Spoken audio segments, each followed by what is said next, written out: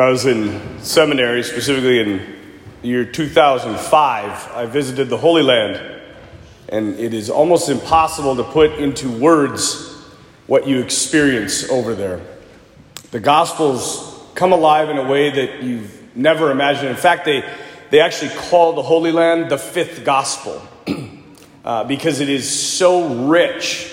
When you experience it, you just experience the whole story of Jesus in a different way. For example, when Jesus is giving the parable of the sower, and he says some seed fell on rich ground, some seed fell among rocks, some seed fell amongst thistles and weeds. If you go to the place where that happened, you can actually see there's a place with thistles and weeds, there's like rocky ground, there's good dirt. So he would have been pointing at these things. You can go to the Mount of Beatitudes, climb the mountain of the Transfiguration. You can go to where Caesarea Philippi, where Jesus said, "Who do people say that I am?" And Peter said, "You're the Christ." And Jesus said, "You are Peter, and upon this rock I will build my church." You can go to the steps of the Praetorian Guard, where Jesus would have been scourged, and walk up those steps, which he would have walked up. You can go to Calvary and touch the rock on which Jesus was crucified. And finally, you can kneel in the tomb of the resurrection. But one place sticks out in my mind today, and that place is Nazareth. Nazareth today is a very large city, and during the time of Jesus, it would maybe have been, a couple hundred people, maybe, if it was even that big. And in the in the city of Nazareth is a church dedicated to Our Lady. It's a rather ugly church because it's modern. But underneath it is an ancient church from the 5th century. And underneath that is a little grotto, if you will, a little cave-like dwelling, which tradition holds is where Our Lady lived. And in that little cave-like sort of grotto is an altar. And on that altar are 5 words in Latin. Verbum caro factum est hic.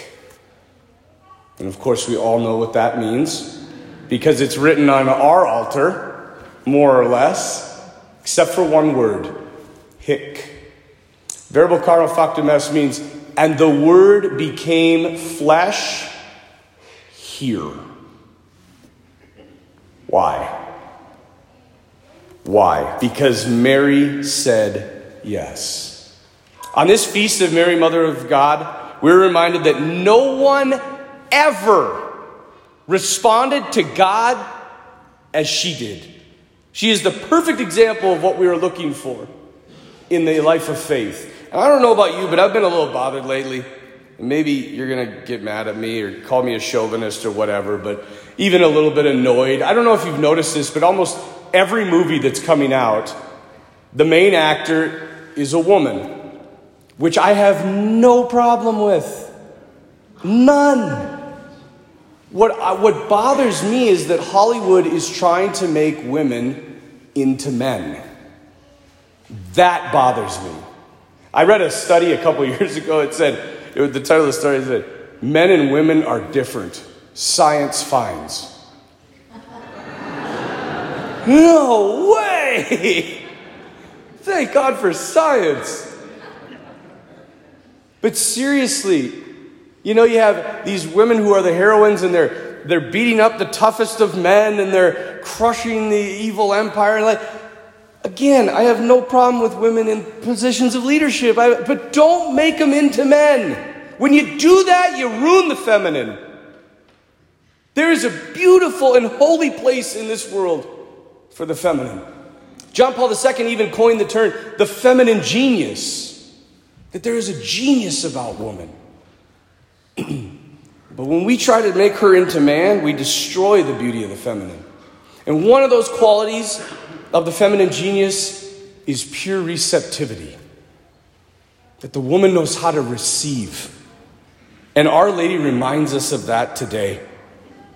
I want you to think just for a moment, in the whole history of humanity, no one has ever made a decision as remotely important as the decision made by a 14-year-old girl 2,000 years ago?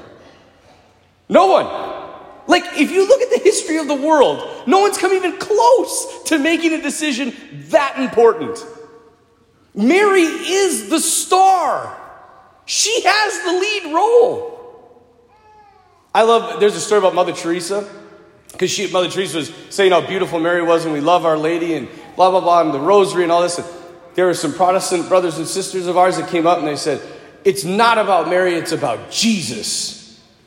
And Mother Teresa looked at him and said, no Mary, no Jesus. And, saints can do that. They just shut you up. You can't say anything after that. But her decision, it wasn't so much to do something. Right? Go and lead an army into victory. No. It was to allow something to be done to her. To open her heart in faith and receive the Word made flesh, which is our call. It's our call. I think sometimes we have all these ideas about how we're supposed to do great things for God. And by all means, do your best to do great things for God. But always remember, He really doesn't need you. He doesn't need your talents. He doesn't need your gifts. It cost Him nothing to give you those. It cost Him that to get you to trust Him, to surrender, to put down your arms. There's a battle in this life right now, and it's not between God and the devil. It's between you and God. Will you trust Him? When I got ordained a deacon, I was headed home, and there was my spiritual director. His name was Monsignor Bill Lyons. God rest his soul. He passed away about 5 years ago. But I asked him, I said, Monsignor, what is the best piece of advice you have for a young priest going into ministry? And he said, get out of the way. And I'm like, what? He said, get out of God's way. If you do that, you will be a very effective priest. If you don't, you are going to ruin things.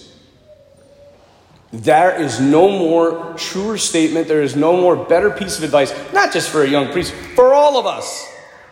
Get out of the way and let the Lord work. And so as we enter into this new year, I encourage you every day to imitate Our Lady. To basically say, Lord, do in me whatever you need to do. I surrender. Just give me the grace to respond. No one can teach us about Jesus like Mary can. No one can teach us about the feminine like Mary can. No one can teach us about surrender like Mary can. No one is a paradigm of faith like Mary is. Through the intercession of Mary, Mother of God, may 2020 be a year rich in God's grace, and one in which we experience our lives being handed over to Jesus, her Son, with ever greater confidence, trust, and surrender. Mary, Mother of God and our Mother, pray for us.